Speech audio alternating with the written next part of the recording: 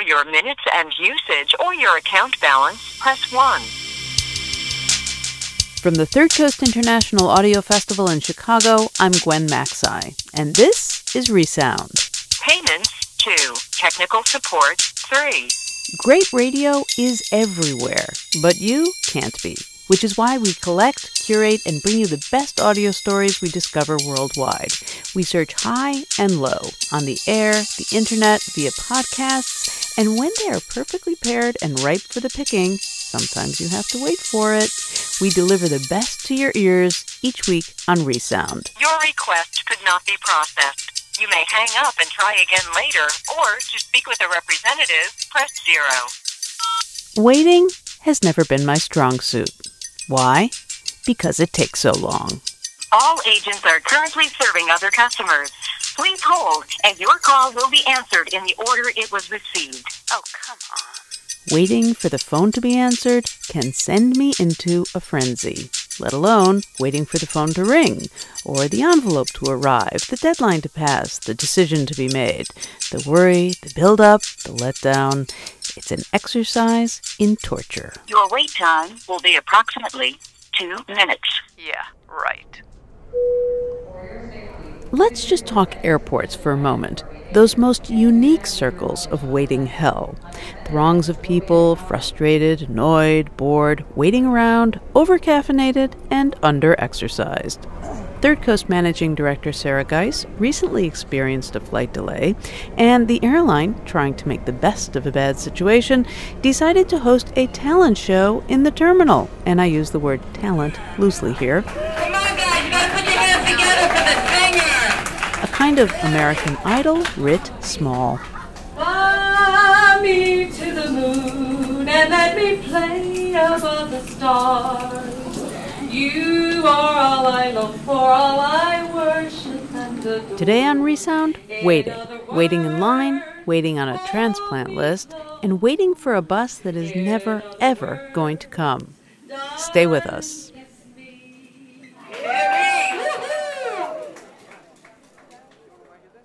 We're talking about waiting today on ReSound, so let's start with the ubiquitous line. Now, there are good things about waiting in line, like the temporary camaraderie that makes friends out of perfect strangers.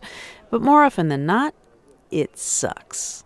You've been there umpteen times. A ribbon of antsy, impatient people, shifting from side to side, evil-eyeing those who try to weasel their way to the front.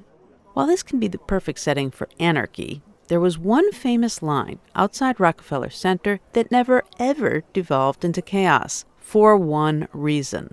And his name was Louis. Here is In Line with Saturday Night Klein. Louis Klein is 59.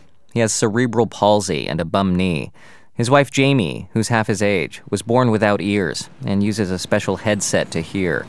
So they don't like to sit out in the rain too much. And it's raining. But they're there anyway, about 20 feet from the neon marquee that says Rainbow Room, Observation Deck, NBC Studios. The one you see in the credits to Saturday Night Live.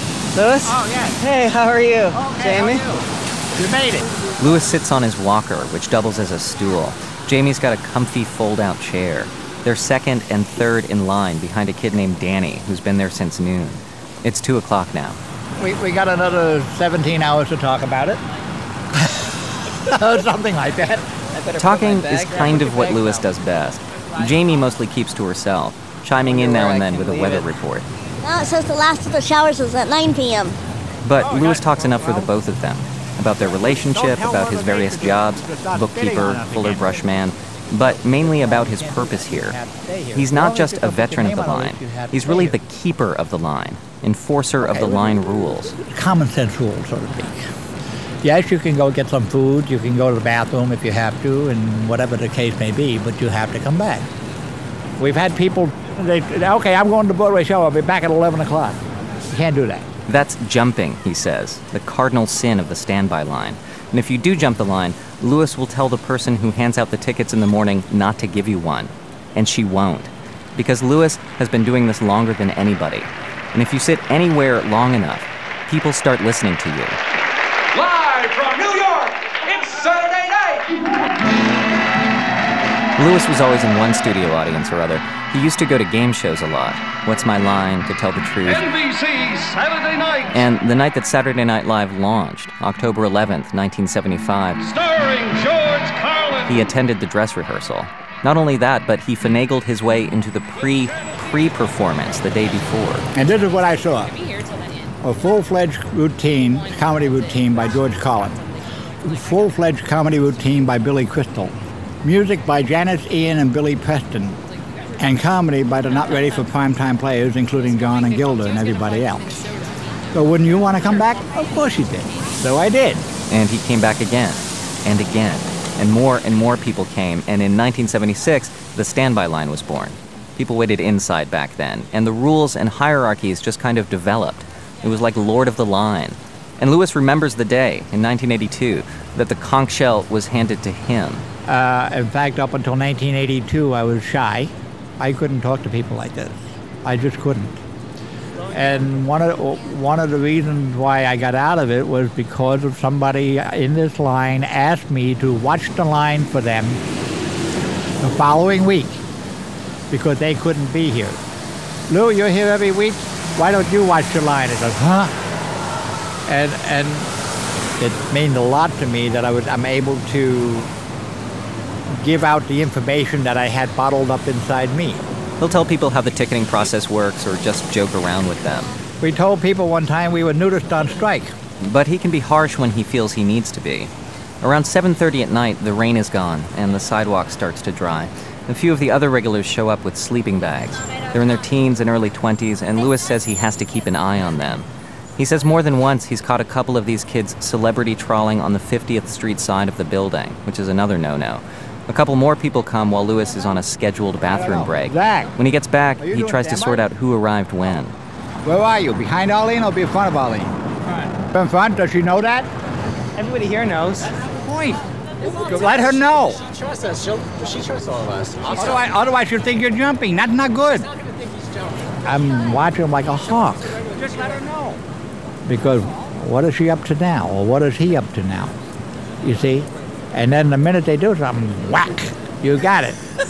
I ask a couple of these kids what they think of Lewis. We hate him, one says. She thinks he's mean.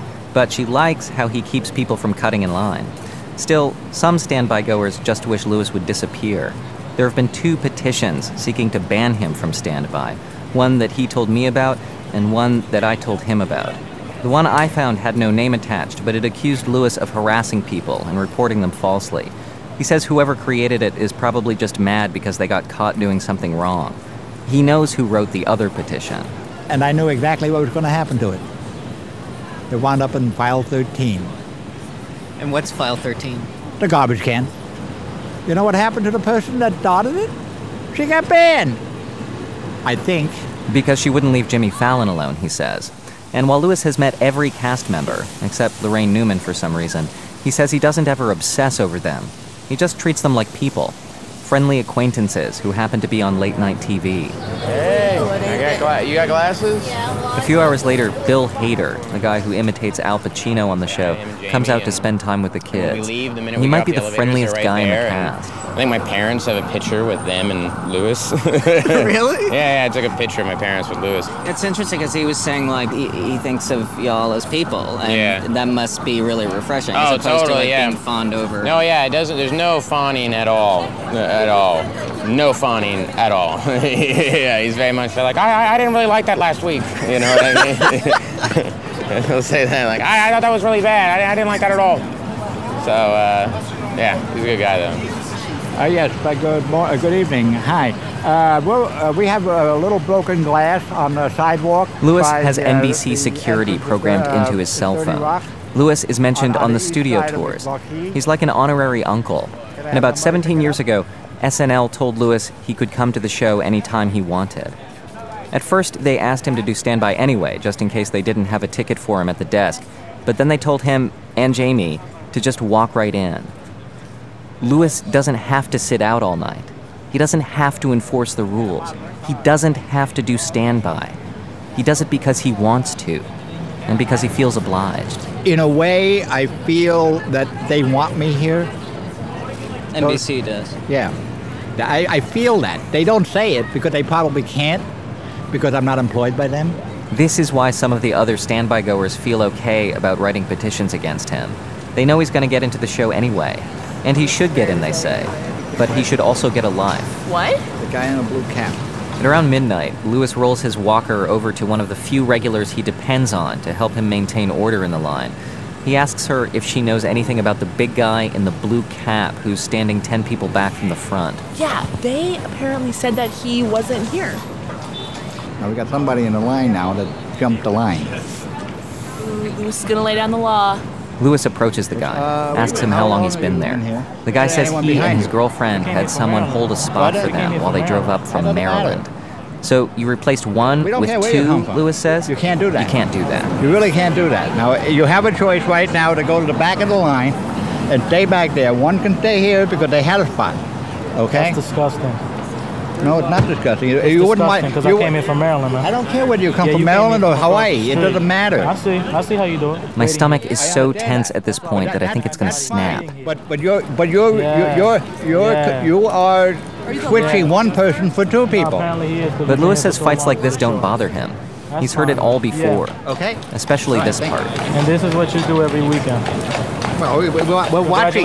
We're watching the people don't do that. This is what you've done with your life. Congratulations, man. You see Saturday Night Live.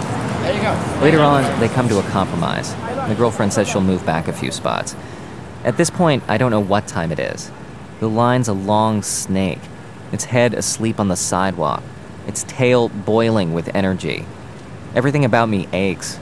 I start to think that going to Saturday Night Live requires Friday night death. And Lewis is subdued, but he's still up, still talking. He tells me about a short video that the cast made for him and his wife as a wedding present. Lorne Michaels appears at the end of it and says, "Lewis, Jamie, congratulations." If that's the way they feel about me, to do something like that, then hell, I'm going to stay here. I'm going to repay them for what they've done for me over the past 32 years. Do I have a life? Do I? Yes, I do. In a few hours, the woman with the tickets will come. She'll be infuriatingly clean and well-rested. Lewis won't know her, but she'll know him, and she'll ask if everybody's behaving. Lewis will say, "For the most part, we're behaving here. I think we're pretty good." And she'll listen to him, just like always. And then she'll hand out more than 100 tickets, and less than half of this line will actually get into the show.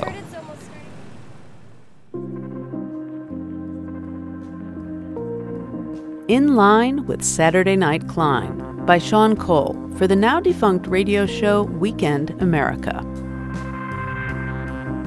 Lewis Klein has finally, after 3 decades, retired from his role as line overlord and is now living in Colorado, watching Saturday Night Live in front of the TV, just like all the rest of us.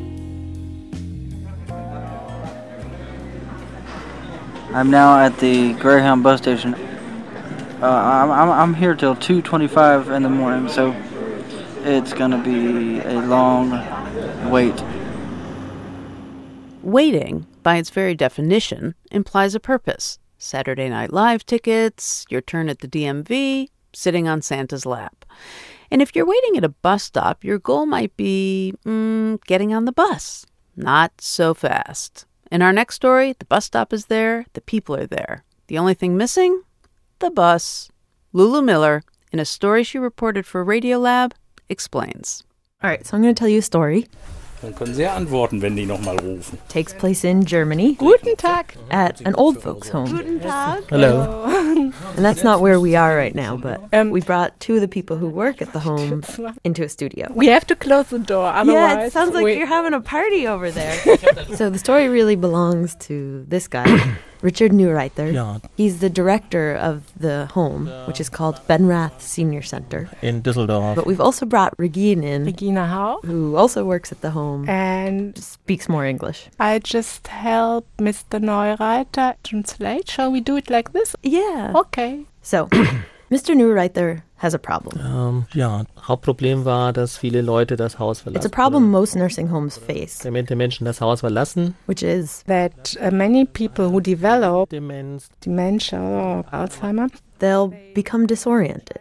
and confused and suddenly think, where am I? And where am I? This is not my world, and I have to go back to my house. My children are waiting for me. And usually, nurses will intercept them. Relax, you are living here. But occasionally, people somehow slip out the front door. Yeah, escapes, they happen. And then they wander.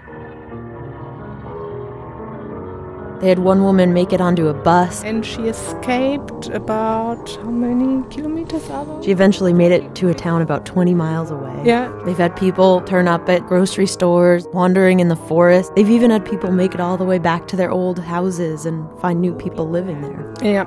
Mm-hmm. And for the people who work at the home, says Regine, you get crazy not knowing where is the person and where did she go. Test.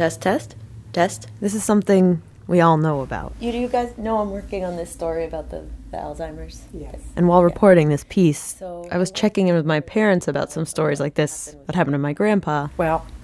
And they told me one I'd never heard. One morning. This was in February. Yes, this was on a very, very cold day frigid, cold morning. My grandpa got up. 5 a.m. Left the house and walked to the train station. He probably got the earliest tea. Took it all the way out to Cambridge because he thought he had to teach a class at Harvard. Did he used to teach at Harvard? No, but he'd given lectures there. So, anyway. It's pitch dark early in the morning, frigid Boston weather. And he was only in his long underwear with his coat and hat and scarf on over that. He didn't even have shoes on. He was just wearing his slippers. He was picked up by the police because he was, hypothermic. Yeah. He was hypothermic? He was hypothermic. I mean, when they brought him into the hospital, his temperature was too low. Down. I did not know that. It was the moment when I knew that, that everything was going to have to change. That he would have to move into a place that had a floor for people who were suffering. A locked floor. That's what it meant. So, that essentially is the problem. Some people have to be locked in. Which just feels cruel. Yeah, it's horrible. Yeah. It is. And then, in walks a fellow named Mr. Goebel. No. Goebel. Not Goebel. Goebel sounds really awful. Oh, really? Uh-oh, okay. Try to make it more like Goebel. Goebel. Yeah, okay, bravo. Mr. Goebel. No. No? Goebel. Goebel. No. Okay, we'll just use you saying it. You're Mr. Goebel. Okay, so Mr. Goebel was an older gentleman. He sat on an advisory board at the senior center. And one day he came up with this idea. Ja, wir haben That's Richard Neureiter again. Das mit der Rheinbahn besprochen. And it's one of these ideas that's so out there and yet so simple that you think it just couldn't possibly work. When Mr. Goebel came into the office of Richard and presented his idea, Richard was just laughing. Aber es kam auch die ersten Nachtreihen zugesetzt. He thought it very funny. What a funny idea. Well, what is it already? What's the idea? Well, Mr. Goebel thought that right in front of the home, they should build a bus stop. A bus stop. What? Build a bus? I don't understand. What would that do? Well, think about what a bus stop is. When you see a bus stop, it's the first step into the wide world. From a little bus stop, you get anywhere. Yeah. Regine says that in a lot of these wandering cases, the first place people often head is to a bus stop. Ah. And so back to our friend Mr. Goebel. He thought what they should do is build a bus stop right in front of the home that has just one crucially odd feature. There's no bus coming. No bus? Never. It's a bus stop to nowhere. So his thought was it would be a way of catching people who happened to wander. They'd see the bus stop, go and sit on it, waiting for a bus that would never come. And then eventually a staff member could see them and bring them back. Yeah, chief of the... So while Richard's first thought was, this is ridiculous. Second thought was, maybe not that bad. So they bolted in a bench, made of iron, put up a sign in yellow and green, just like every government-issued bus stop. And when you get out of the home, you see it immediately. And the staff, Also am Anfang gab's unterschiedliche say Richard and Stimmen, Regine, sowohl der just thought Angehörigen, this aber was a auch der stupid Bewohner, idea. die, It's not appropriate, or it's even cynical. And most of all, that it probably just wouldn't work. Ja. And at first, it looked like they were right. Ja, wir haben viel gelacht, einfach so üblicherweise. One by one. The neighbors, normal people, they said, "Oh, new bus stop," and they waited there for the bus. Oh, no. And so, one by one, Richard would have to run out and explain. That's not for you. Was für ein Sinn dahinter steckt, es war ihm eher peinlich. So there was this period of adjustment. Yeah. And then one day, an old lady, an actual patient from the home, started having an episode. She was very troubled. In her mind, she was a little girl, and she needed to get home to her parents. My mother waits for me. I have to go home, very quick. The nurses talked to her and tried to calm her down, but she began to cry. So they thought, well, let's just let her walk out. It was fall, it was rather cold, so she went to the bus stop in her coat, in her hat, and she sat there very patient. And she waited for the bus.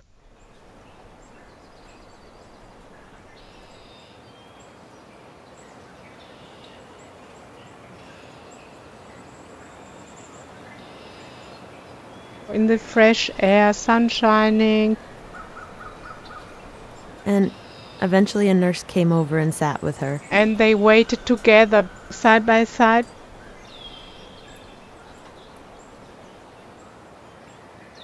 And eventually, she forgot why she was there.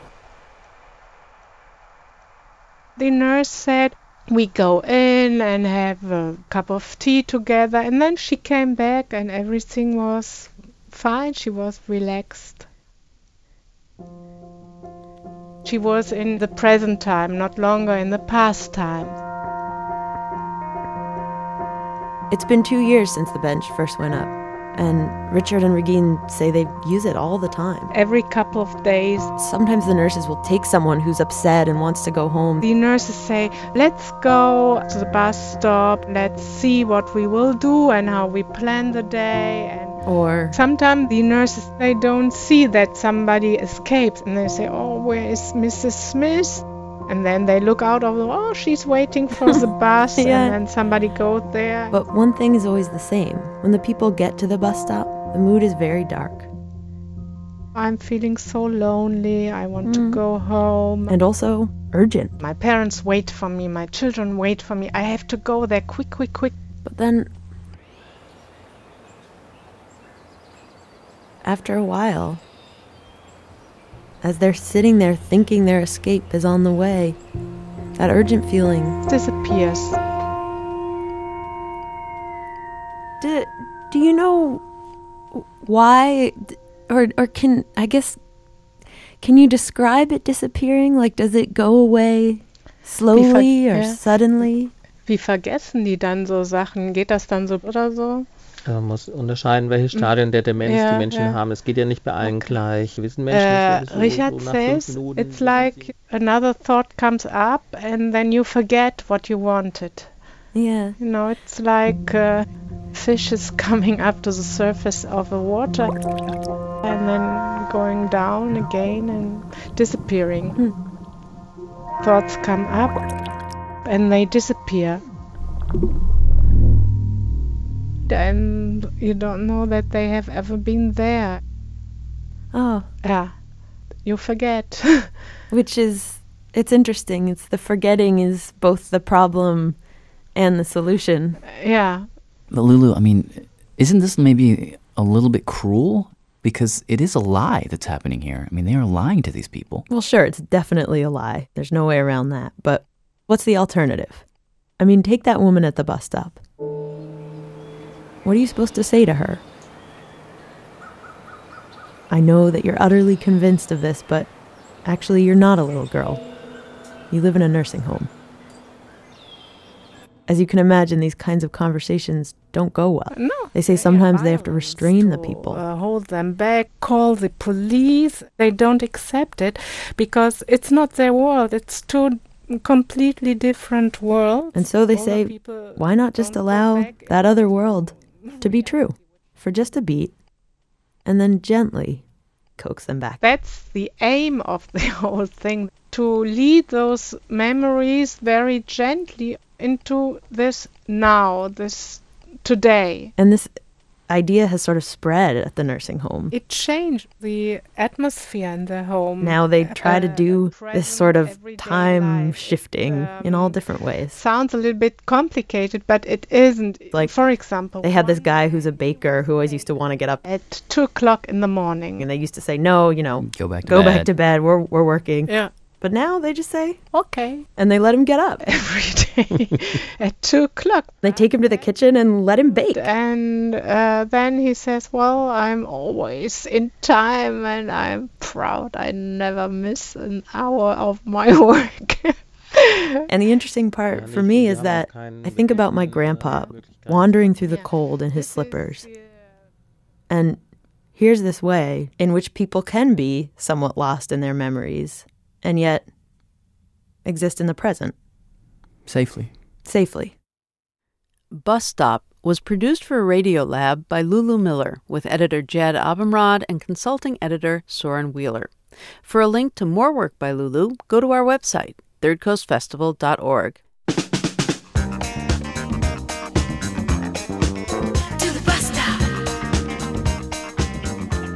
If you can't wait to hear more great radio stories, you can peruse our library of 1,500 documentaries from all over the world. If you can't wait to talk to us, do! Questions, comments, rants, and raves can be sent to Resound at thirdcoastfestival.org.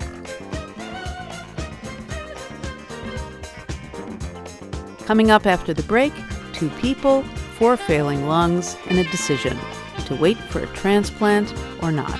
Stay with us.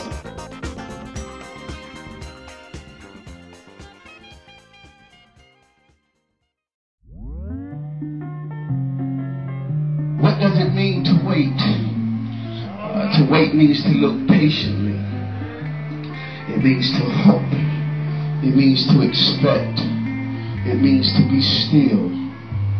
It means to rest or to long for. Waiting requires more than just sitting around. And the reward for waiting outweighs the temporary discomfort. Welcome back to Resound from the Third Coast International Audio Festival. I'm Gwen Maxine. Today we're listening to stories about waiting. Waiting for medical news, like biopsy results, are a torture all their own. Among those, I can't think of anything more stressful than waiting for an organ to become available. A friend of mine was reading the Sunday paper in Starbucks when he got a call that a donor heart was ready for him. Off he went, and today he's alive and well. But the call doesn't always come. Here is 4 failing lungs. Hey, it's me. It's Tuesday, I think the 22nd of June. I had my second call for transplant. It didn't go through. Another donor was meant to get the lungs. I found out today that actually he didn't because the lungs threw a blood clot, and they couldn't be used at all. I just tried to recover from the journey last night of thinking maybe I was be getting my lungs, and then I didn't. I'm starting to crack under the pressure, but I'm tired. Tired of waiting and tired physically. I was talking to my friend with CF who has decided to get a transplant. She's on the list and she's waiting. It could be any day now. I was talking to her and telling her how excited I am for her and how great it's going to be for her. She started expressing how she felt bad for me because I wasn't getting a transplant. Just kind of made me think, like, a lot of people think that if you don't get a transplant, you're just kind of resigning to die. And that's not the case. It's the opposite. I want to live. I want to do everything I can with the time that I have, however much time that may be.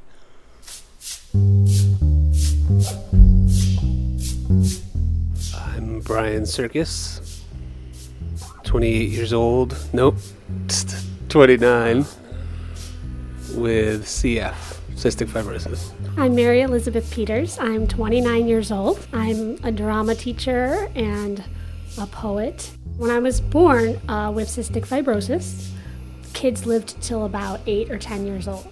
So being my age and the other CF patients that are my age have had this kind of unique experience of kind of chasing the demographic. You know, now that I'm 29, the average mortality is around 37. I grew up always thinking, oh, I'm only going to live to be 10. Oh, I'm only going to live to be 15. I was diagnosed when I was 3. And I was really healthy up until about 22. And since then, there's a pretty sharp decline over the next 5 years or so. My lung capacity kind of was falling away from me in a very slow way as I was growing up and through college. I was having, a little bit of sickness here, a little bit of sickness there. So then by the time I was in my early 20s, I was down to about 40% lung capacity. The lung function that I'm at right now is about 19%. Last year, I got really sick. They were surprised that I recovered, and it's been a slow recovery. I had to move back home from Boston. In many ways, college is, you have all this free time, and then you move into the work world, and you have to be somewhere every day at a certain time and be there for 8, 9, 10 hours, and it gets more difficult to figure out, how am I going to do 3 treatments a day? How am I going to get enough sleep? Well, what do I miss about Boston? I mean, all my friends. I really miss them. I miss the independence. I miss Fenway. I miss going to the park. I miss driving.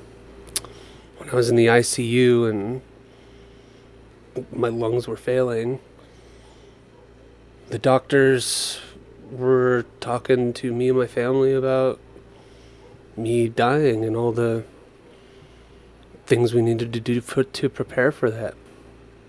And then just kind of out of the blue, I started getting better. Still don't really understand why. Presumably all of the drugs they were pumping into me.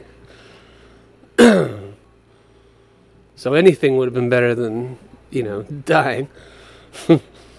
But no, I, went through rehab. It was crazy. I know. Right, Lily? Yeah. My name is Ahmed Euler, Director of the Adult Cystic Fibrosis Program at the Combined Children's Hospital Boston and Brigham and Women's CF Center. Beth and Brian were part of our CF Center. Cystic fibrosis is a genetically transmitted disease, and it impacts about 30,000 people in the U.S. There's a deficiency in it's called the CFTR gene, or the cystic fibrosis transmembrane regulator gene, which leads to dysfunction in multiple organs. It predominantly affects the lung. And in the lungs, when you have a dysfunctioning protein, you end up having a dehydrated airway surface liquid layer. This simple abnormality where chloride is not being regulated properly at the cell surface essentially doesn't allow for bacteria and other debris to be cleared. It also is very hospitable to bacteria. Bacteria can thrive. So bacteria that are normally pretty harmless to regular people become very dangerous. Chronic infection and inflammation that slowly destroys the lung. It is a disease affecting the endocrine system. So most people produce wet, slippery mucus. Which is gross, right? I always say CF is the grossest disease anybody could have. Thicker and like sticky mucus. The mucus that's in your lungs, that's in your digestive system, in your gynecological system. Instead of being thin and being used for its proper functions in different areas of the body, it is too thick. It kind of grabs germs and grabs diseases. Very friendly to bacteria. And keeps them and lets them grow. And in the lungs, it just clogs up the airways, so eventually... What we call an obstructive ventilatory defect. You just have a lot of trouble breathing. You feel kind of like you're drowning all day.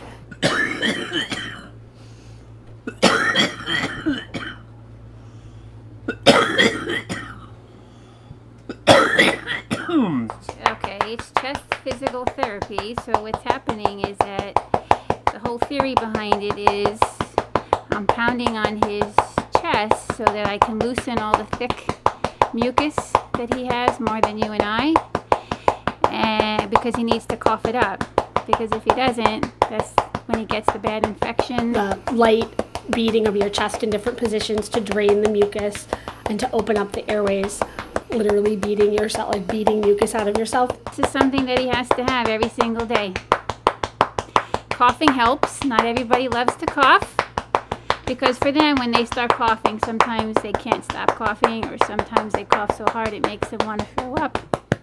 When you cough up that big plug that you just like feel has been causing you trouble, and now it's gone, it's relieving. It's cathartic.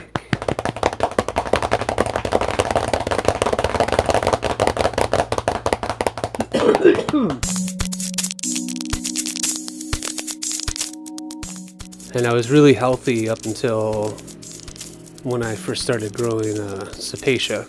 We usually say that there's no emergencies in CF, but this bacteria presents an emergency. A group of organisms that we know that cause a worsening disease in CF patients. In fact, when we use the word Cepacia, it is patients feel this is a death sentence. They feel like this is the bacteria you need to avoid. There was a time when it seemed like a lot of patients were contracting Cepacia, and adult patients who were doing relatively well, and then getting Cepacia, and then immediately having getting very sick very quickly from it. These bacteria also impact the way you survive the post-lung transplant. Because the Cepacia can come back, even after the lungs were taken out and replaced with new ones.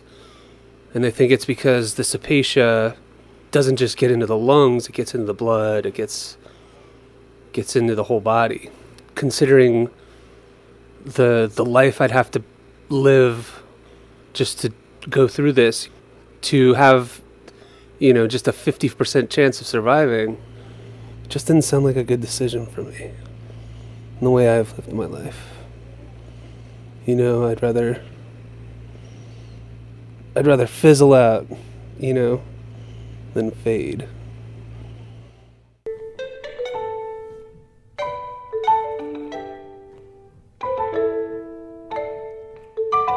Many years ago, we used to have CF patients play together, go to camps together, and hang out together until we noticed that these bacteria were spreading more rampantly. In the hospital, we had our own little CF crew, because it was just like kind of a steady rotation of us throughout the year. The nursing staff all knew us and loved us. Well, knew us anyway. And we were just kids, and it was kind of like a second family. And then now in adulthood, they don't want us to have any contact at all. As we got older, got sicker. My first friend died when I was, I think, 11 or 12. I had a very close family friend who actually passed away when I was like 13 or 14.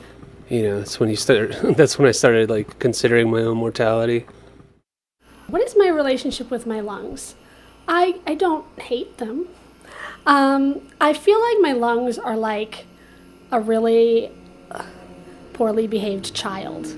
You know, that it's like my job to coax them and take care of them and rub them and hold them. But then sometimes they're really, really bad, and I get really angry at them and want to give them a timeout. I don't want them anymore. I'm done with them. I wish I could break up with them. Yeah, it's not my lungs. It's the stuff in my lungs.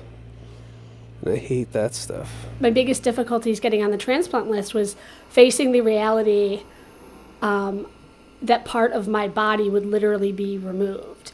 Thinking of all of those cells and parts of my body and my life's memory and journey taken out of me and then somebody else is put in, it was kind of hard for me to wrap my head around. I mean, I would have no problem cutting them out of me. Like, I'm not attached to these other than them being attached to me. It's been just a really difficult couple of days, and people say that I have all this energy, and the truth is that I do have that energy, and then like one day a month I lose my and cry all day. So I'm trying to like get out of that mindset, but I think it's actually good to just have a day where I just am like, this sucks, and I'm going to spend my whole year like this, and then I might not even make it. Which is kind of why I never really wanted a transplant, because I didn't want to spend the last year of my life like this, alone in my house, not accomplishing anything, or feeling that way. And then I might not make it anyway, you know. This is kind of where I'm at right now.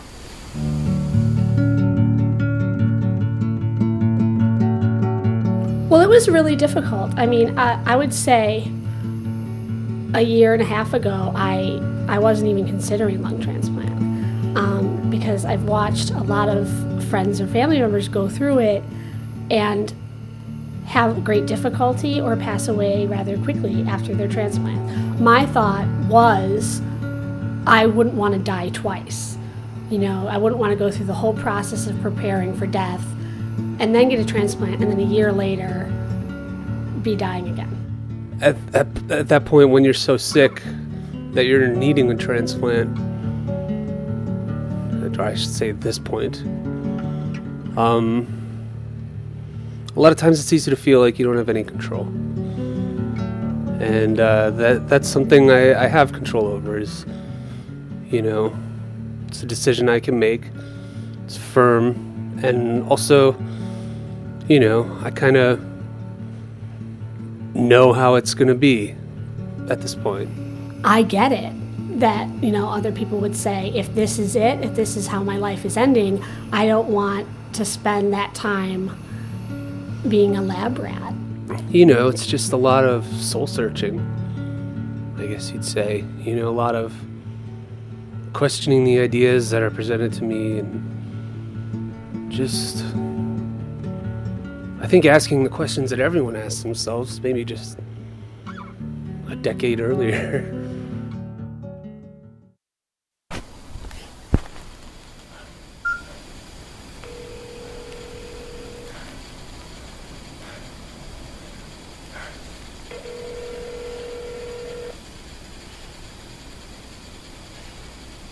Oh my God, I'm freaking out. I'm freaking out. Okay, I can't. I'm not really freaking out. Hello, this is Paul Peters of Lions Health. Oh my God, nobody's answering their phones. Answer the phone, you can leave me a message, or if you need immediate... I mean, have we had so many false alarms that nobody's answering? Transfer to no alarm done. Record your message at the tone. When you are finished, hang up or hold for more options. Hello, it's Beth. It's Beth. Call me back. Okay, I'm going to try one more time, and then I got to get on the road.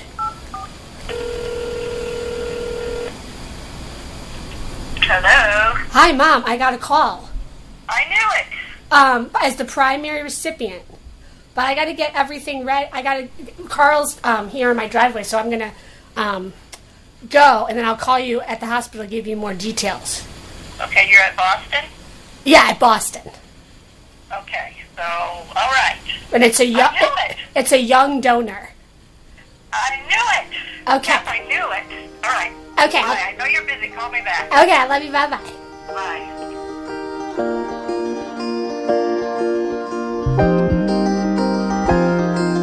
Hi, this is Beth Peters. I am a lung transplant recipient from July 27th, 2010. The third time I was called in was the time that I got my transplant. I was feeling really excited, and I was feeling really like I just wanted to get it over with, because the more time that went by, the more I started to think about the actual process of it, and that was making me very emotional. I call them boyfriend because I'm convinced that they're male. I don't know if the donor was male or not, but the things that they do are very masculine. Like, they burp all the time. They make me burp. I never burped before. I'm quite a lady. And now, all of a sudden, I'll burp all the time, like a man. The weirdest sensation is that more than half the time when I cough, it's just like, that's it, you know? And I never had that experience before.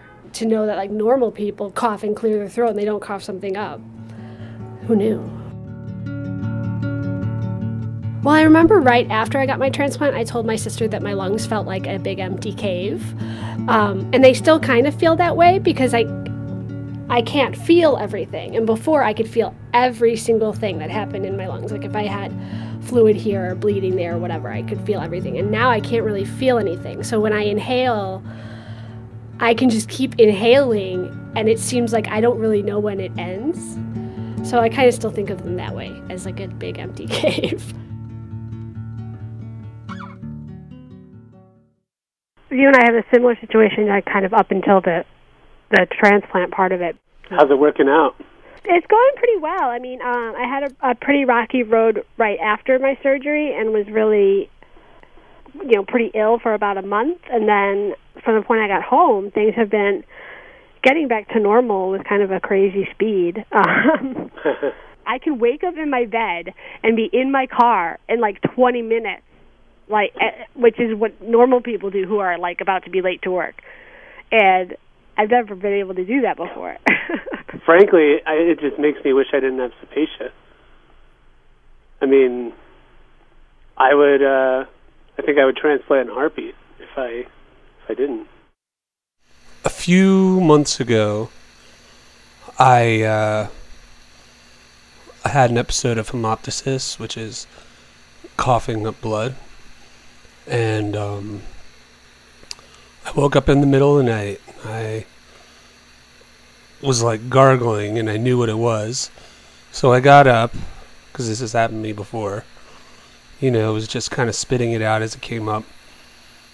But it kept coming up. And it kept coming, and I couldn't breathe. And it suddenly occurred to me that this is probably how it's going to happen. This is what dying is going to feel like.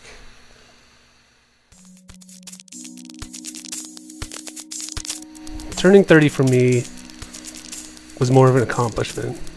My mom, being the wonderful person she is, threw me a huge, amazing birthday party and invited all of my friends from all over and family. So a lot's happened in the last couple of years, and my life has changed a lot, and my opinions on certain things have changed, and I guess what I've come to the conclusion is that I'm going to pursue a lung transplant.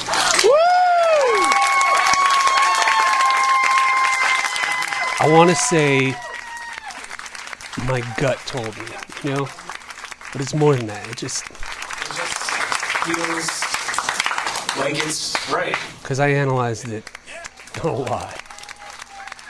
My gut told me that it would be best for me to just take the time I had, and rather than, chase some sort of pipe dream with this lung transplant, make the most of the time I had. time with my friends, time with my family. Just kind of be happy for every day, you know? And I did that. I did that for 2 years. I did what I wanted to do. I did it. Then we go back to that day of me coughing blood. That was a turning point for me. That was when I started thinking, you know what, maybe I do want to try for a transplant. Like, whatever happens, happens. I'm not nervous about it failing. I actually get nervous thinking about what I'm going to do with myself after transplant. Like, am I going to have to go back to work? Really?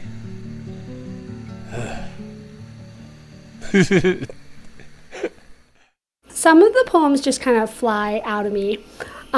This poem in particular came because a woman called me a dragon slayer. And I thought, it really bothered me because I thought, I don't know, I just thought that's a weird personification of me. In the world of that, like a dragon slayer, humans, mythology, I would rather be the dragon because the dragon, doesn't ever get slayed by the dragon slayer. Haha, that's what this is really about. Dungeons and Dragons. It's a fantastic game where you can be anything. You can be anything you want. A warrior prince, an outcast wizard of dark magic. Hell, you could be an orc. Or a half-orc. I am a dragon. I fly through the sky, though heavy with wings like steel, never tiring. I land upon the sea, perched on delicate feet, never sinking. I plunge to the deepest depth of the sea, never gasping. I do not need to breathe like you. I do not need to breathe. You could be a monk. I had a good friend named Xanthar. He was a half-orc monk. I am a green, white, pink, white, purple, white dragon. I float into the clouds and am invisible. I climb among trees and am a giant. I balance on the mountaintop only to witness. I do not need to rest like you. I do not need to rest. A great gold worm dragon, WYRM. I am a mythical, imaginary, remembered, and forgotten dragon. I do not fly among you, but I would. I may not fly forever, but I could. I will not fly in silence, though I should. I am not defeated by you. I am not defeated. I am a dragon. People with CF, they have to beat the odds. So some things happen and are unexplainable and kind of seem to have a magical quality to them. When, if you grow up and people are telling you, oh, you're only going to live till you're 10, and then you're 10, you're only going to live till you're 15, and then you're 15, and then you're 25, and it goes on and on. It seems like there's a magical quality to it. Like, haha, joke's on you, you didn't get me. I'm excited to get the transplant. I'm nervous that I won't get lungs in time. I'm anxious, but just kind of like, going crazy wanting it.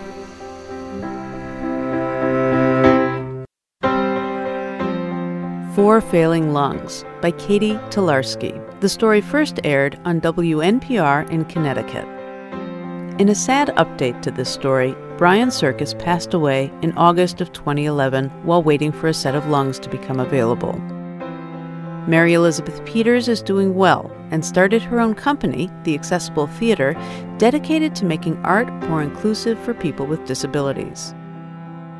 To read an in-depth interview with producer Katie Tolarski, visit our website at thirdcoastfestival.org.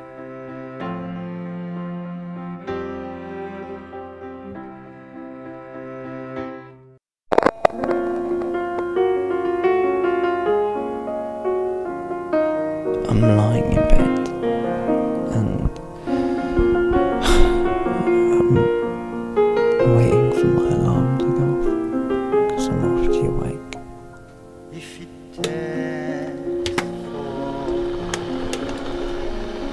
I'm just standing in the kitchen waiting for the kettle to boil.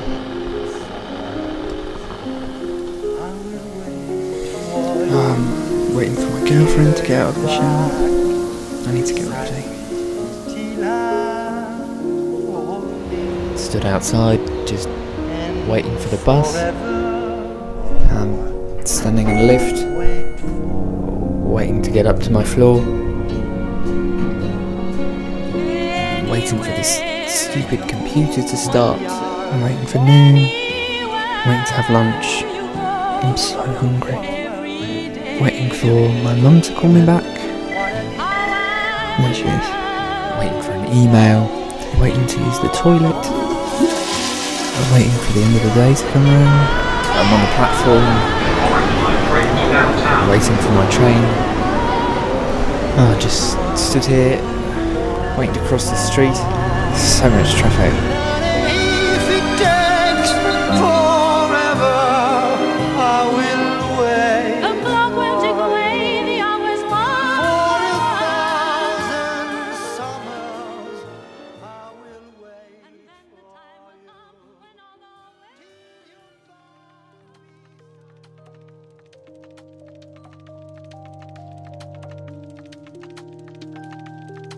You've been listening to Resound from the Third Coast International Audio Festival in Chicago. I'm Gwen Macsai.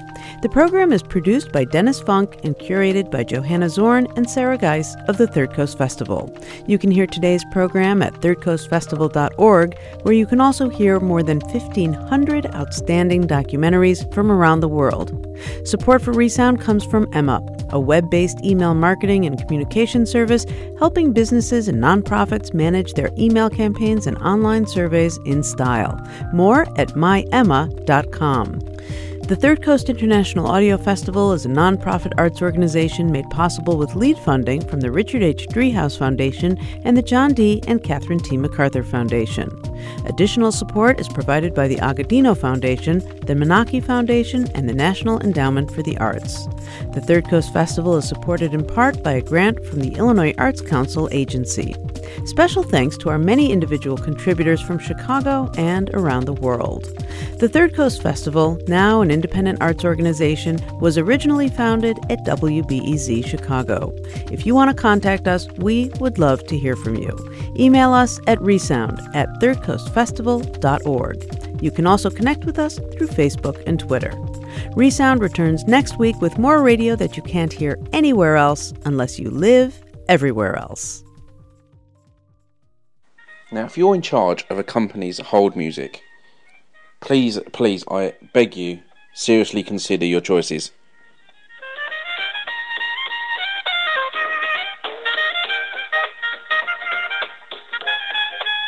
Nobody wants to hear that for 25 minutes.